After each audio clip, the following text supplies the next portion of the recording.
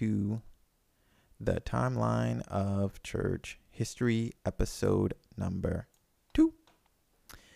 And in the first episode, we basically just went over the kind of like an overview of what we're going to be doing, and we did the ministry and founding of the church. So we're going to continue on with early Christianity. We're going to go from 34 to 50 AD, but just a quick recap. If you want to know all about the introduction, go to the introduction episode, which is episode 1. This is episode 2. So we just basically talked about the nativity of Jesus, his birth, and we talked about his baptism, his ministry, and how he started the Messianic age, and then the declaration that Jesus was the Messiah, the Son of God, his crucifixion, resurrection, ascension, and Pentecost. So we're going to continue on with some stories from the Bible, and we're going to be getting out of the Bible stories rather quickly because I want to get into the stories that you are unfamiliar with. And those are the stories beyond the Bible up until kind of modern history that a lot of people just don't really know about. They don't study and they don't teach it in school. So we're talking about early Christianity today. And first we're going to talk about Saint Stephen. Saint Stephen was the first Christian martyr. He was stoned to death in Jerusalem. So Saint Stephen, he is traditionally venerated as the proto-martyr or the first martyr of Christianity. And according to the Acts of the Apostles, he was a deacon in the early church at Jerusalem who aroused the enmity of members of various synagogues by his teachings. Accused of blasphemy at his trial, he made a speech denouncing the Jewish authorities who were sitting in judgment on him and was then stoned to death. His martyrdom was witnessed by Saul of Tarsus, also known as Paul, a Pharisee and Roman citizen who would later become a Christian apostle. The only source for information about Stephen, of course, is in the New Testament book of the Acts of the Apostles. Stephen is mentioned in Acts 6 as one of the Greek-speaking Hellenistic Jews selected to participate in a fair distribution of welfare to the Greek-speaking widows. The Catholic, Anglican, Oriental Orthodox, Eastern Orthodox churches, and the Church of the East venerate Stephen as a saint. The Lutheran Church recognizes Stephen as a saint as it recognizes all Christians as saints. Traditionally, Stephen is invested with the crown of martyrdom. Artistic representations often depict him with 3 stones and the martyr's palm frond. Eastern Christian iconography shows him as a young beardless man with a tonsure wearing a deacon's vestments. And a tonsure is like the practice of cutting or shaving some or all of the hair on the scalp as a sign of religious devotion. Usually it looks like a little U of hair with bald in the middle. So sometimes they show him with a tonsure. And he wears the deacon's vestments. Vestments are liturgical garments and articles associated primarily with the Christian religion. So it's just what you wear, the robes and things that you wear to have a Christian service. And he's often holding a miniature church building or a censer. And we have a picture of Saint Stephen right here. And as you can see, he has 3 stones, 1, 2, 3. He has the palm, which is a sign of like peace. And he has a Bible, what looks like a Bible. So that's Saint Stephen. There is the speech. So Saint Stephen made a speech to the Sanhedrin, and I was hoping that it would be in here, but I don't see it. So I'll have to pull up Acts chapter 7 and let me see. Here we go. There's a little bit of it, but basically Stephen's speech. On the surface, Stephen's speech seemingly did match the charges against him, but the recorded words apparently are part of a larger polemical discourse building on and developing the arguments already put forward in the sermons and trial speeches of the apostles. It can be categorized into rewritten Bible, a selective retelling of biblical history from a particular theological standpoint, in similar form as Psalm 105, among others in the Bible. Verse 16 has been studied extensively by theologians because the speech of Stephen seems to contradict Genesis. Now, I don't know about that, but this is what it says here. And it says, "And they were carried back to Shechem and laid in the tomb that Abraham had brought for a sum of silver from the sons of Hamor in Shechem."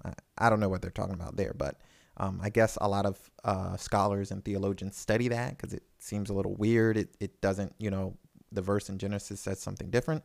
But we want to focus on Stephen's death. The reaction of the audience to Stephen's speech reached a dramatic high point in verse 54 and heightened even further Stephen's description of his vision in verses 55 and 56.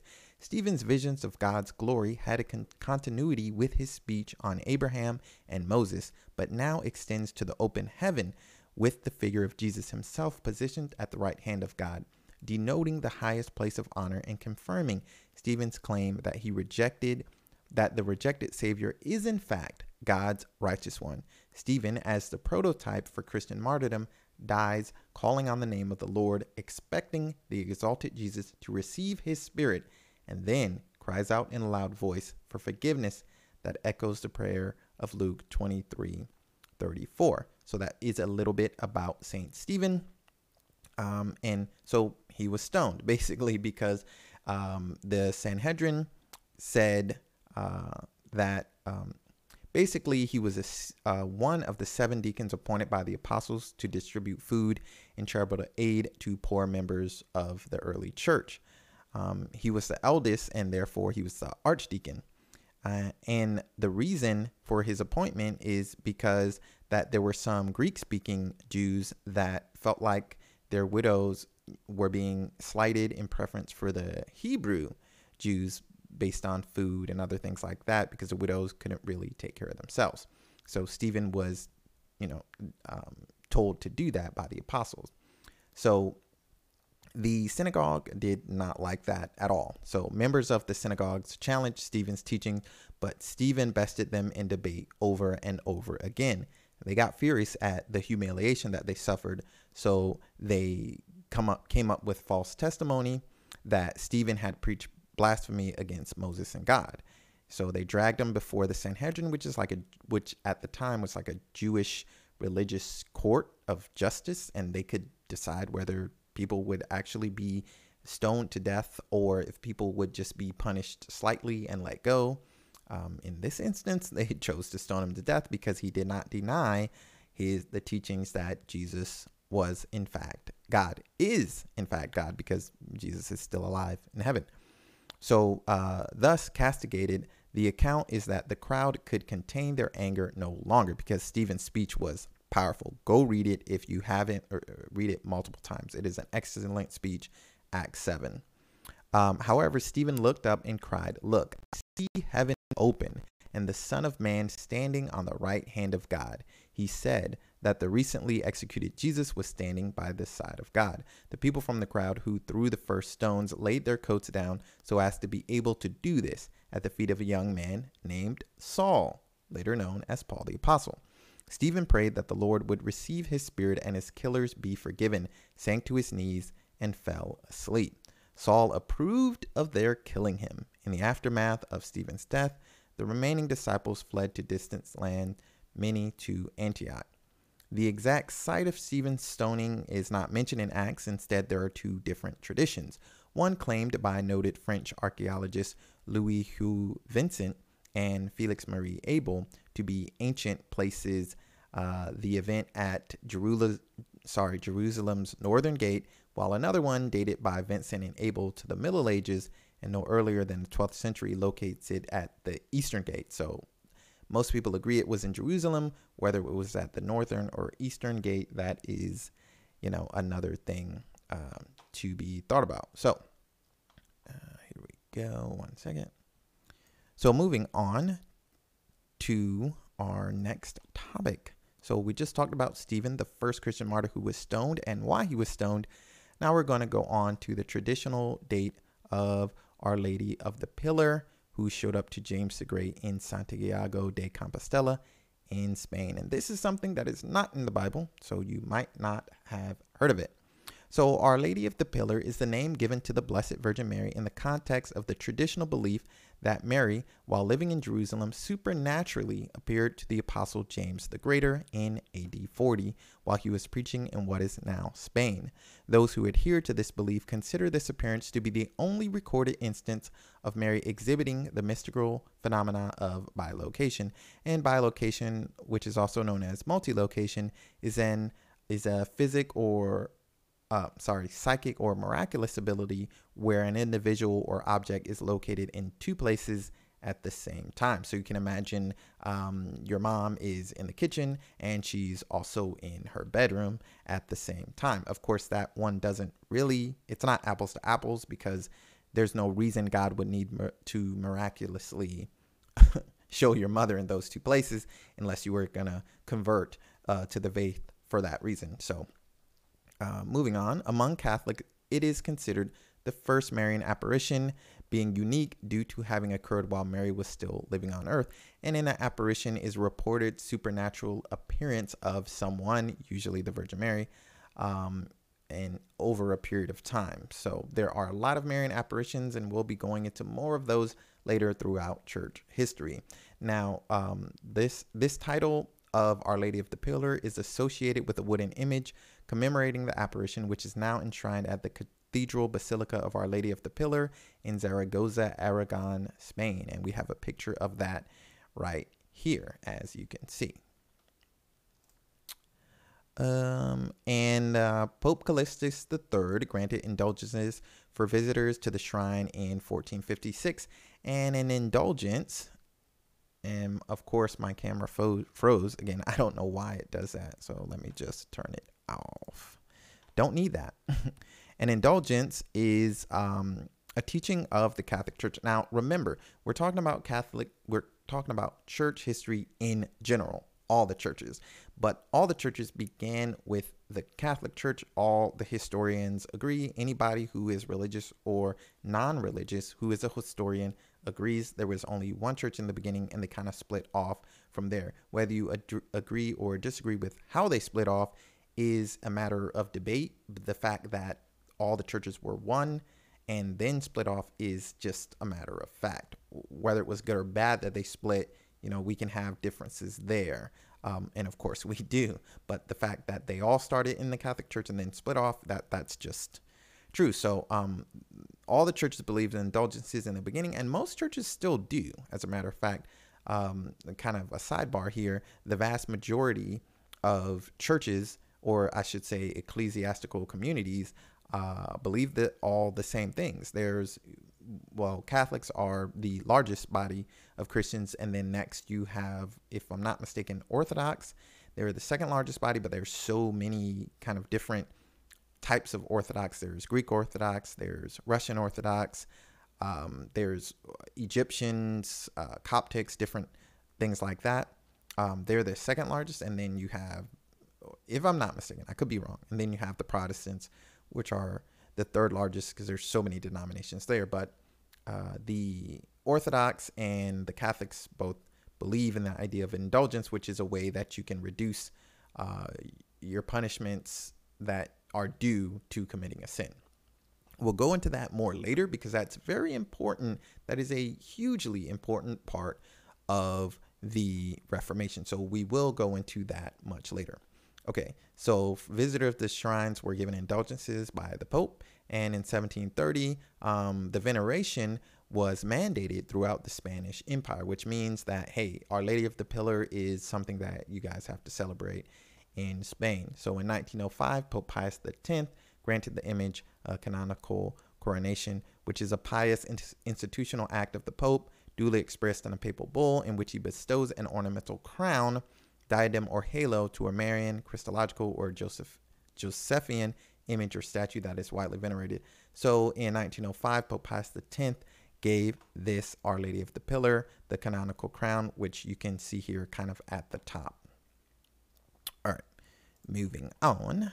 Our Lady of the Pillar is considered the patroness of Aragon and its capital Zaragoza, and of the Spanish Civil Guard. Her feast day is October 12th, which coincides with Columbus Day, the national holiday of Spain. So you're learning something about Spain here. So we're going to talk about the early tradition of Our Lady of the Pillar. So Catholic tradition holds that in the early days of Christianity, the apostles of Jesus spread the gospel throughout the known world, with James the Greater evangelizing in Roman Hispania, modern-day Spain. He confronted great difficulties in his missionary efforts and faced severe discouragement. In AD 40, while he was praying by the banks of the Ebro I cannot say that, so I'm just going to say Zaragoza, Mary bilocated from Jerusalem, where she was living at the time, and appeared to James accompanied by thousands of angels to console and encourage him. And of course, this is according to tradition. We do not have any factual evidence of this. A lot of the early church stories are based on accounts from people, firsthand accounts or traditional accounts. We just don't have evidence for them. So they're not, if it's not in the Bible, it's not, and there aren't really good historical accounts of it. It's not necessary for belief. It's not necessary to get into heaven, but it's good to know. And if it helps you to become holier, then why not, why not look into it further and find out if it's worthy for belief to help you become holier. So we're going to move on. Some of the earliest archaeological evidence of Marian devotion in Zaragoza is found in Christian tombs dating from Roman days, which appear to bear images representing the Assumption of the Blessed Virgin. In the 4th century, the presence of votive images placed on columns or pillars is attested. So we do, in fact, have evidence that Christians were venerating, and the word venerating might sound strange to some Protestant ears. Venerating is like, oh, only God gets the veneration. No, well, it's worship specifically that God gets. We only worship God, but we can venerate somebody, for example, who is a movie star. We can venerate somebody who is an athlete, and guess what? People do it all the time. The word venerate mostly means to just give praise to someone and to raise them up on a pedestal, basically to say that, hey, they are worthy of, being looked up to. Worship, on the other hand, is something only God deserves. That is, worship is only for the Creator, only for our Savior. We don't worship, as Catholics, we don't worship Mary, but we do venerate her, just like we would venerate somebody else important, but she's one of the most important because she's the Mother of God. So moving on, we do have evidence. Some people might say, well, this Marian devotion, this veneration just popped up out of nowhere. No, there is very good archaeological evidence of Marian devotion in Zaragoza, in Rome, in the 4th century and even earlier.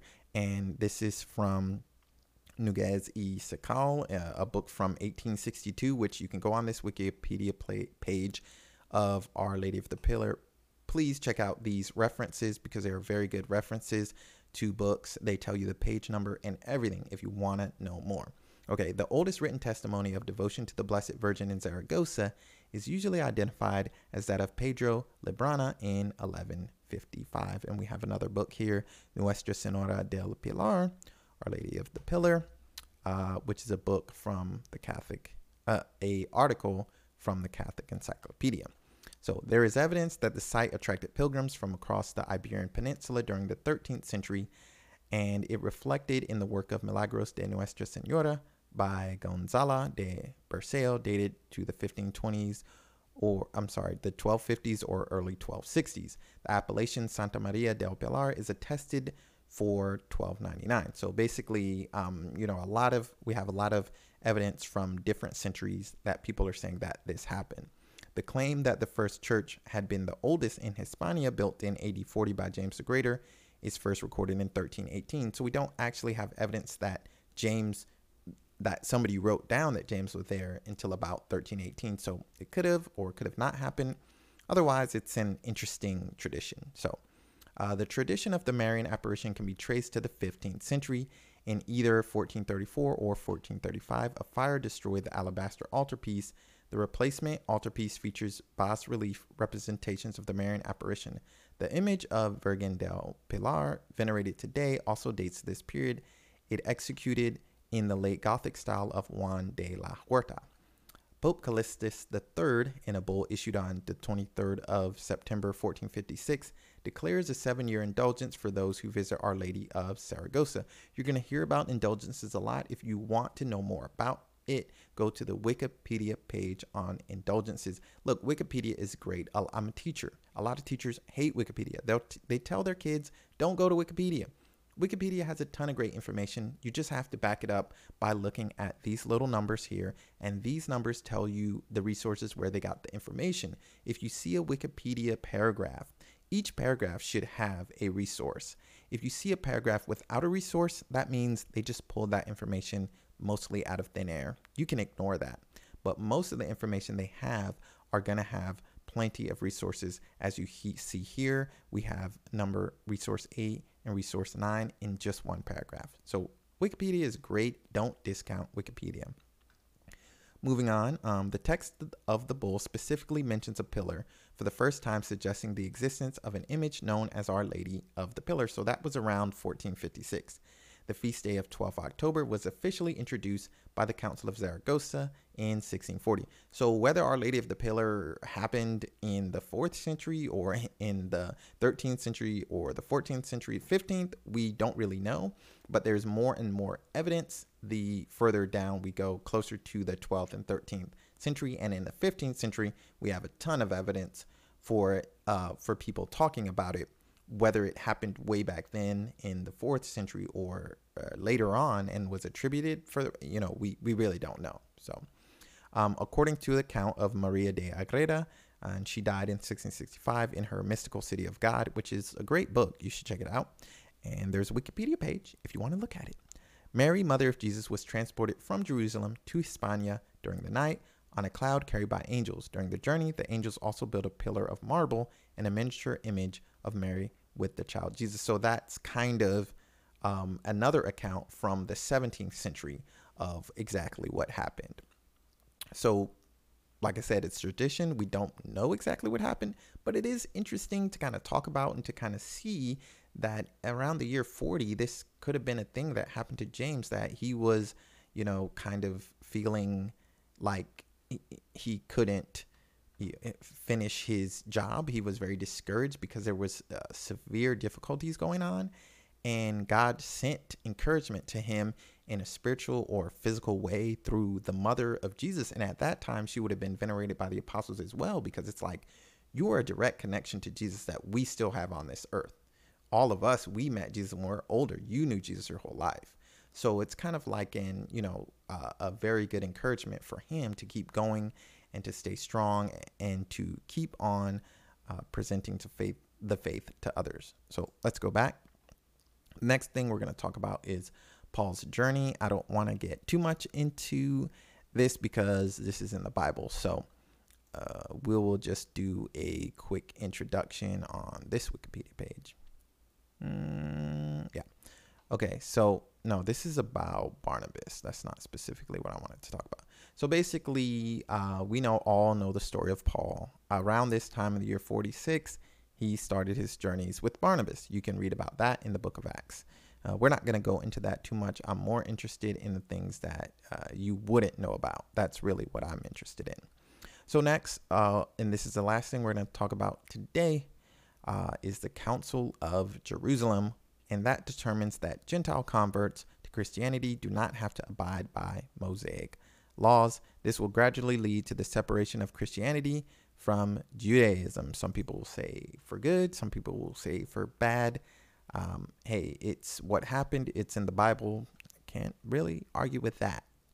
So the Council of Jerusalem, or Apostolic Council, was held in Jerusalem around AD 50. It is unique among the ancient pre-ecumenical councils in that it is considered by Catholics and Orthodox to be a prototype and forerunner of the later ecumenical councils and a key part of Christian ethics. And what is an ecumenical council? We need to talk about this a little bit because for most Christians, it's going to be a confusing topic. Don't exactly know what a council is. A lot of Christians just don't know. So an ecumenical council is a conference or of ecclesiastical dignitaries and theological experts convened to discuss and settle matters of church doctrine and practice, in which those entitled to vote are convoked from the whole world. That's what means ecumenical. So in normal language, that basically means that all the bishops come together from all over the world, because the Catholic Church is a universal church. It is a universal religion. And there have always been people all over the world, bishops all over the world. An ecumenical council is when they all come together and vote on certain issues with the guidance of the Holy Spirit to decide certain things. And we have in the Bible an example of a council, the Council of Jerusalem. So there were many more ecumenical councils in history.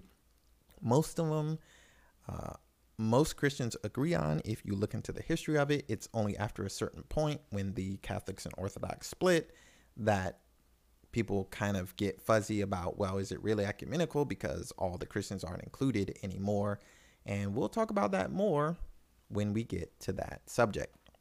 So the council decided that Gentile converts to Christianity were not obligated to keep most of the laws of Moses, including the rules concerning circumcision of males. And that was a big deal, because Romans and Greeks were not interested in getting circumcised as adults. Neither would I be. If it's as a baby, not really a big deal. You don't even know what's going on. But you got some guy coming at you with a knife, and if you're a male, you know what I'm talking about.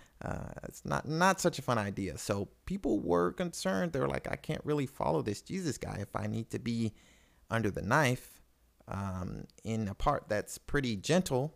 So yeah, not going to go into details, but you know what I'm getting at. So they nixed the circumcision in lieu of, well, baptism was going to be the new way to come into the church, versus where circumcision was the way to come into Judaism. So the council did retain the prohibitions on eating blood, meat containing blood, and meat of animals that were strangled, and on fornication and idolatry. Those things are always going to be bad forever and ever.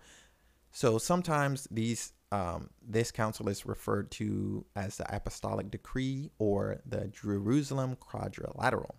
Accounts of the council are found in Acts of the Apostles, chapter 15, in two different forms, the Alexandrian and Western versions, and also possibly in Paul's letter to the Galatians, chapter 2. Some scholars dispute that Galatians 2 is about the Council of Jerusalem, notably because Galatians 2 describes a private meeting, while other scholars dispute the historical reliability of the Acts of the Apostles. I don't dispute it at all, because, it's really, so right here, you don't really have a source. So some scholars dispute, see, this is where you need to be careful about Wikipedia. If there is a source, boom, go to the source and you can read more about what they're trying to say. This right here, some scholars dispute whether, the historical reliability of Acts. Acts is extremely reliable because it was written by a first-hand source.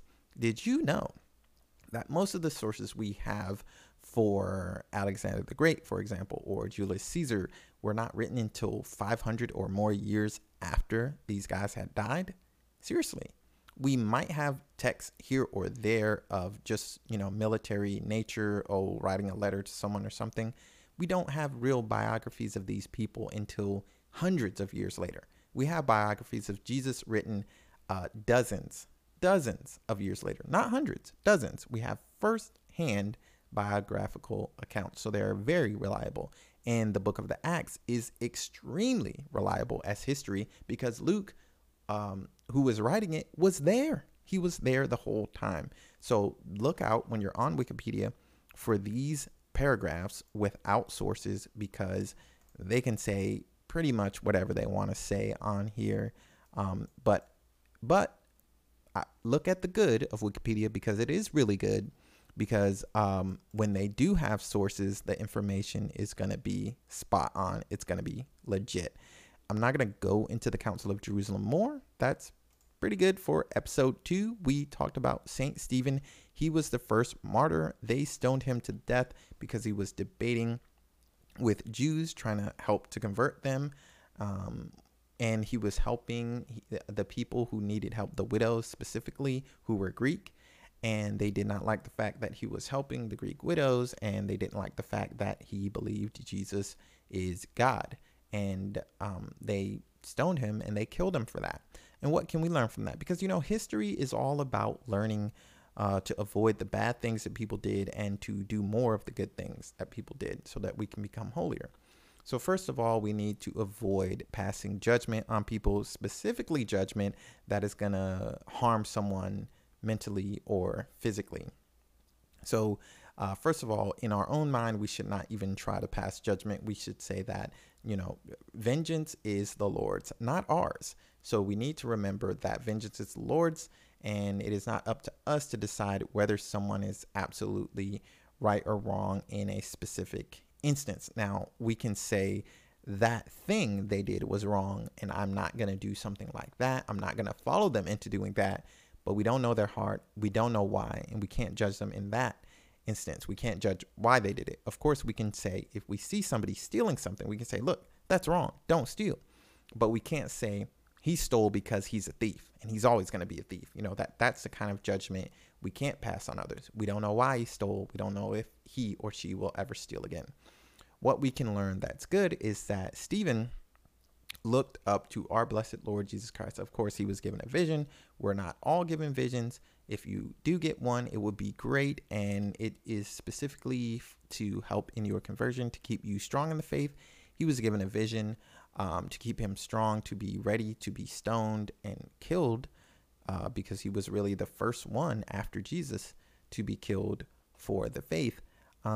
So what can we learn good is that we need to remember that God will be there for us in our toughest times, whether we see a physical vision, a spiritual vision of Jesus Christ himself, or something else, or we just remember a certain Bible verse, or we hear somebody praying for us, it will be there. Jesus is there for us, whether we can see him or not in our toughest times. So that's one of the things that we can learn from this.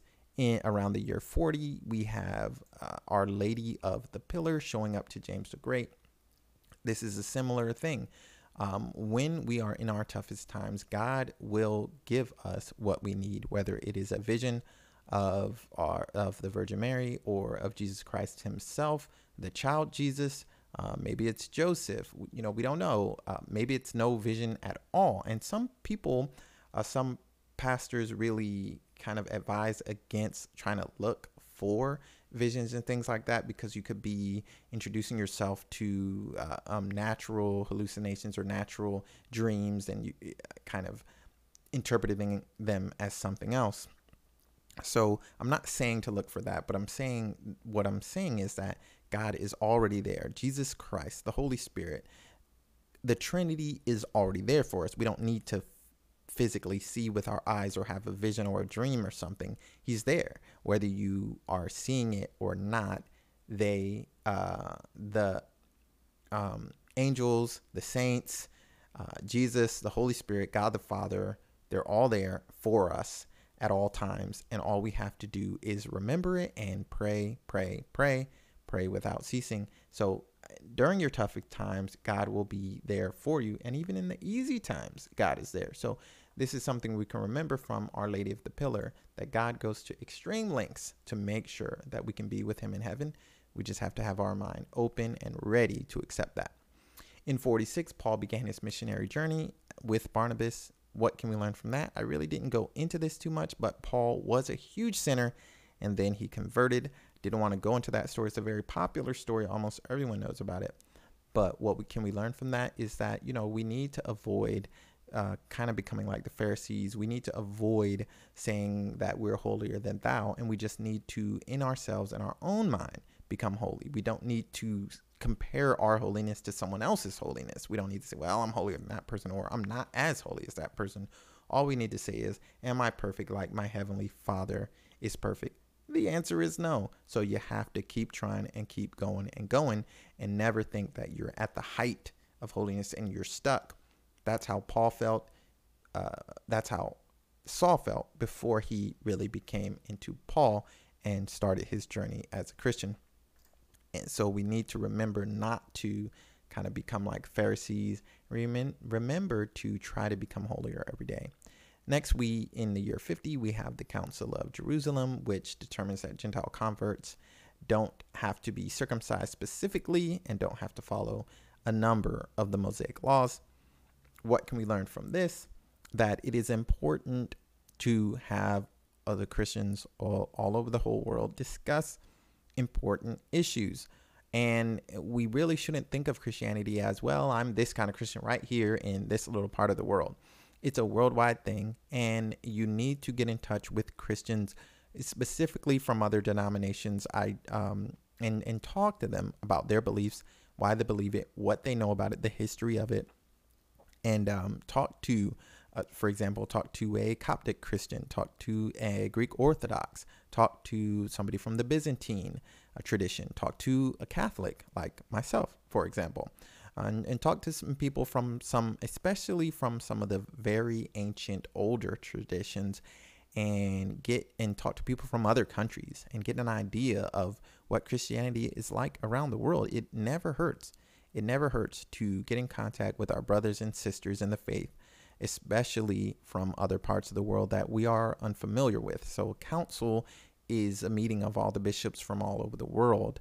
And it kind of gives you this idea that, the church is universal, and Catholics are all over. We have over 1 billion Catholics all over the world, all different kinds of traditions, colors, and people in cold places, warm places. And it's awesome. It's really great to know that we all believe the same thing. We all have the same creed. And this fracturing of Christianity is very sad that it happened. It was God's permissive will, of course. God permitted it to happen, and he's going to make a greater good out of it. It makes me sad specifically, but if you are of other traditions and you don't get in touch with Christians from different traditions as much as a Catholic, I'm in touch with lots of different traditions, because in the Catholic Church there are, I believe, over 22 or something like 26 different types of Christianity within the Catholic Church. So if you think the Catholic Church is rigid, they make everybody do things the same way, and they gotta do all the masses in Latin and blah and this. No, it's not true. There's actually Greek traditions. There's Aramaic churches that still speak Aramaic in their liturgy. There, of course, are traditions such as Polish Orthodox. There's Greek Orthodox, Byzantine Orthodox, and I'm sorry, not Orthodox, Byzantine Catholics, because Orthodox is actually a different form of Christianity. It's similar but different. We'll get into that when we get into that. The point I'm getting at is I'm in touch with lots of traditions, lots of Catholics from all over the world, and it's excellent seeing how God works in all these different places in all these different ways. It's beautiful. But I know that a lot of other Christians, especially Protestants, don't really get that experience. So go out of your comfort shell and kind of try to make a little, I don't want to say make a counsel, but try to get counsel. That's a better way to say it, from other Christians from around the world, not just other Christians in the U.S. I'm talking about Africa, China, India, and see what their experience with Christ is. Maybe it'll help you become a little bit holier. Who knows? So that's it for today's timeline of church history. Next time, we're going to be going from the year 50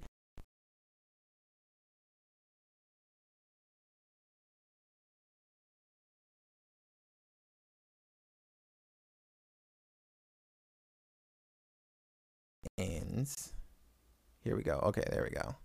So we're going to go from about the year 50 to probably about the year 70. From the year 50 to the year 70 in the next episode of Timeline of Church History. I hope you enjoyed. This was a longer than usual episode, and I don't know. I don't really have a time limit for these. I'm just going to start talking and do it. So I hope you enjoyed episode 2, and stay tuned for more episodes. We're going to do a quick prayer, and then we're going to close it out. In the name of the Father, and of the Son, and of the Holy Spirit. Our Father, who art in heaven, hallowed be thy name. Thy kingdom come, thy will be done on earth as it is in heaven. Give us this day our daily bread, and forgive us our trespasses, as we forgive those who trespass against us. Lead us not into temptation, but deliver us from evil. Amen. Glory be to the Father, and to the Son, and to the Holy Spirit, as it was in the beginning, is now, and ever shall be, world without end. Amen.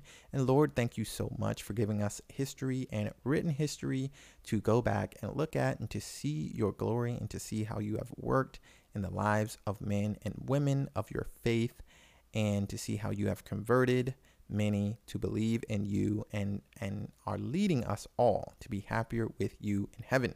And please lead us to read more and more history and to understand that it is your guide to heaven.